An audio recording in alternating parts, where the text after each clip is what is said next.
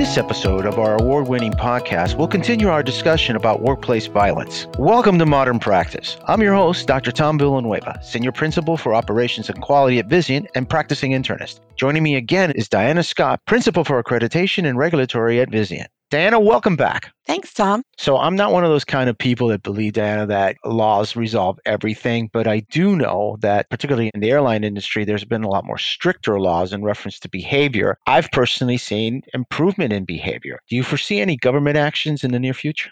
So there is a bill that was passed by the House. It now sits with the Senate. However, that bill was presented in April of 2021. So there was an assessment of pressing priorities, and it has definitely not been top of mind in the Senate. So there has certainly been some work around this issue. And actually, I went back as far as 1996 when there has been some discussion about laws being enacted related to workplace violence. Mm-hmm. So this is something that's been around a long time. So what exists currently in that we can hold people accountable and responsible to is the General Duty Clause of the OSHA Act of 1970. So that act requires that employers provide a workplace environment that is free from recognized hazards that are likely to cause death or serious physical harm. So that is currently in place. And again, as of 1970, you didn't see a lot of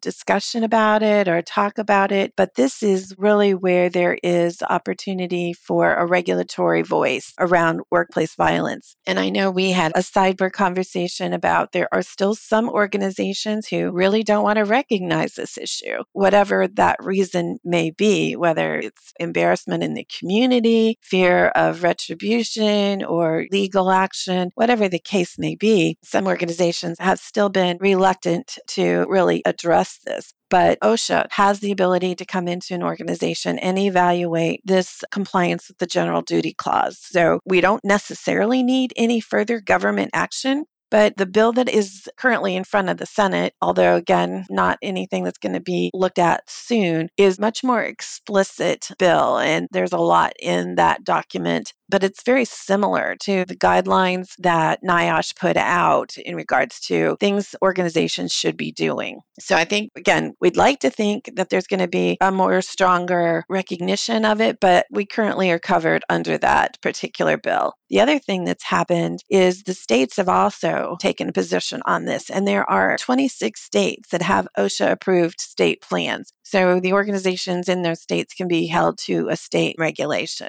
Joint Commission also has moved forward with this issue, and as of January of this year, there are some new standards that are specific to workplace violence. And it is covered in several ways, but to say simply, there is a requirement now to actually have a workplace violence prevention program, and that you evaluate whether that is an effective program or not. There's also requirements to educate both employees and licensed providers that's in the organization. And then there's a reporting requirement. It means that you are expected to collect information on events, evaluate it, and then mitigate or correct any of those things that you've identified. And they also say that there needs to be a designated individual or a team that is responsible for this program and the evaluation of the effectiveness of that program. So we spoke about how this is a social and an industry issue because it's not only patients against healthcare professionals, but even in between healthcare professionals. So where should an organization start to curb the violence in the workplace right now?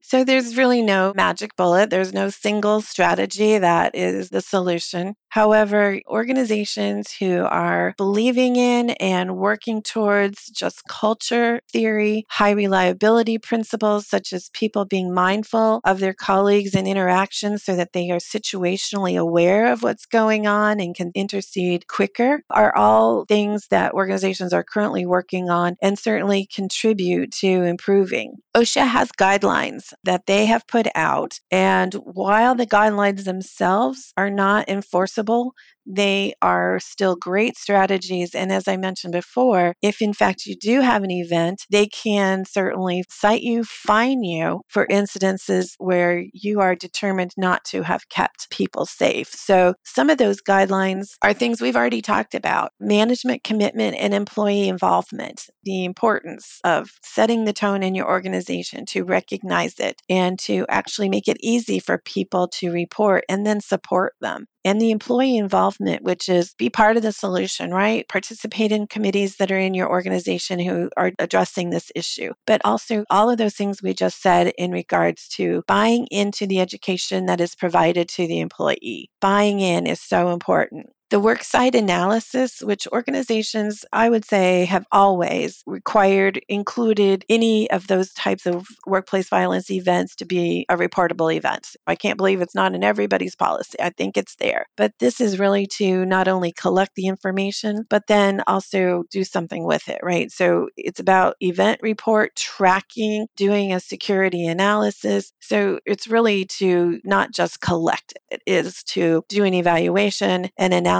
And then what can you do to prevent it in the future? So it's the whole circle. Hazard prevention and control is another part of their guidelines. So this is about making sure your physical assessment has been done. So looking for places where you may not have two exits, right? So do you have any place in your organization where someone would be trapped, right? You couldn't get out if one doorway was blocked for whatever reason. Those are those kind of hazard assessment evaluations. So just about the design itself of the organization. And contributing to that too are some operational considerations. Do you ever have a location or a unit or a department where one person works by themselves? Are you setting a tone or an environment where you've set the stage for some sort of an event to happen because the person is by themselves? There was one example in radiology where a radiology technician had taken a patient to do scans and testing, and it was off shift, right? Not days, it was evenings or nights. And so that person is alone in that department. There's all kinds of good stuff to use as weapons there, right? And so there was actually a case where the patient jumped from the table and attacked that radiology technologist.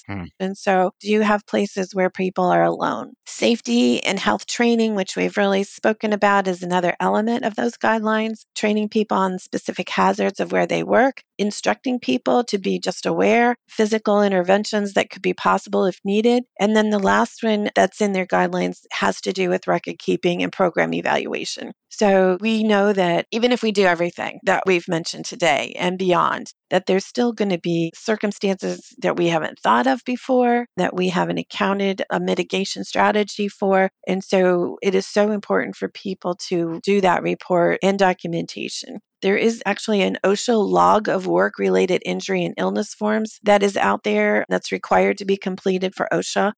So looking at those kinds of injuries and any other types of even criminal activity that might have occurred in your organization related to people being assaulted, to analyze those trends and actually take the next steps of prevention. So these are guidelines that are all in the OSHA purview, and they are effective prevention strategies. It takes everyone having that heightened alert and awareness to have a successful program. But I will say all these OSHA guidelines, I'll just reiterate, they are guidelines. They are not individually enforceable. If you have an event, then these kinds of strategies would be evaluated in determining whether you have a safe workplace. Diana, thanks for joining us for these 3 episodes. It's really a crucial topic, and I'm glad you joined us to talk about it. And to our listeners, you can contact Diana at her email address in the resource section of our podcast page. And please note, Vizient offers an objective assessment of your workplace violence prevention program, and please contact Diana for any additional information. If you have any additional questions pertaining to Modern Practice, or you simply want to send us your comments, please contact me at our email, modernpracticepodcast.com. We posted a link in our research section. And please join us for other Modern Practice podcasts. Subscribe today, like us, and send us your comments. I'm Dr. Tom Villanueva. Thank you so much for listening.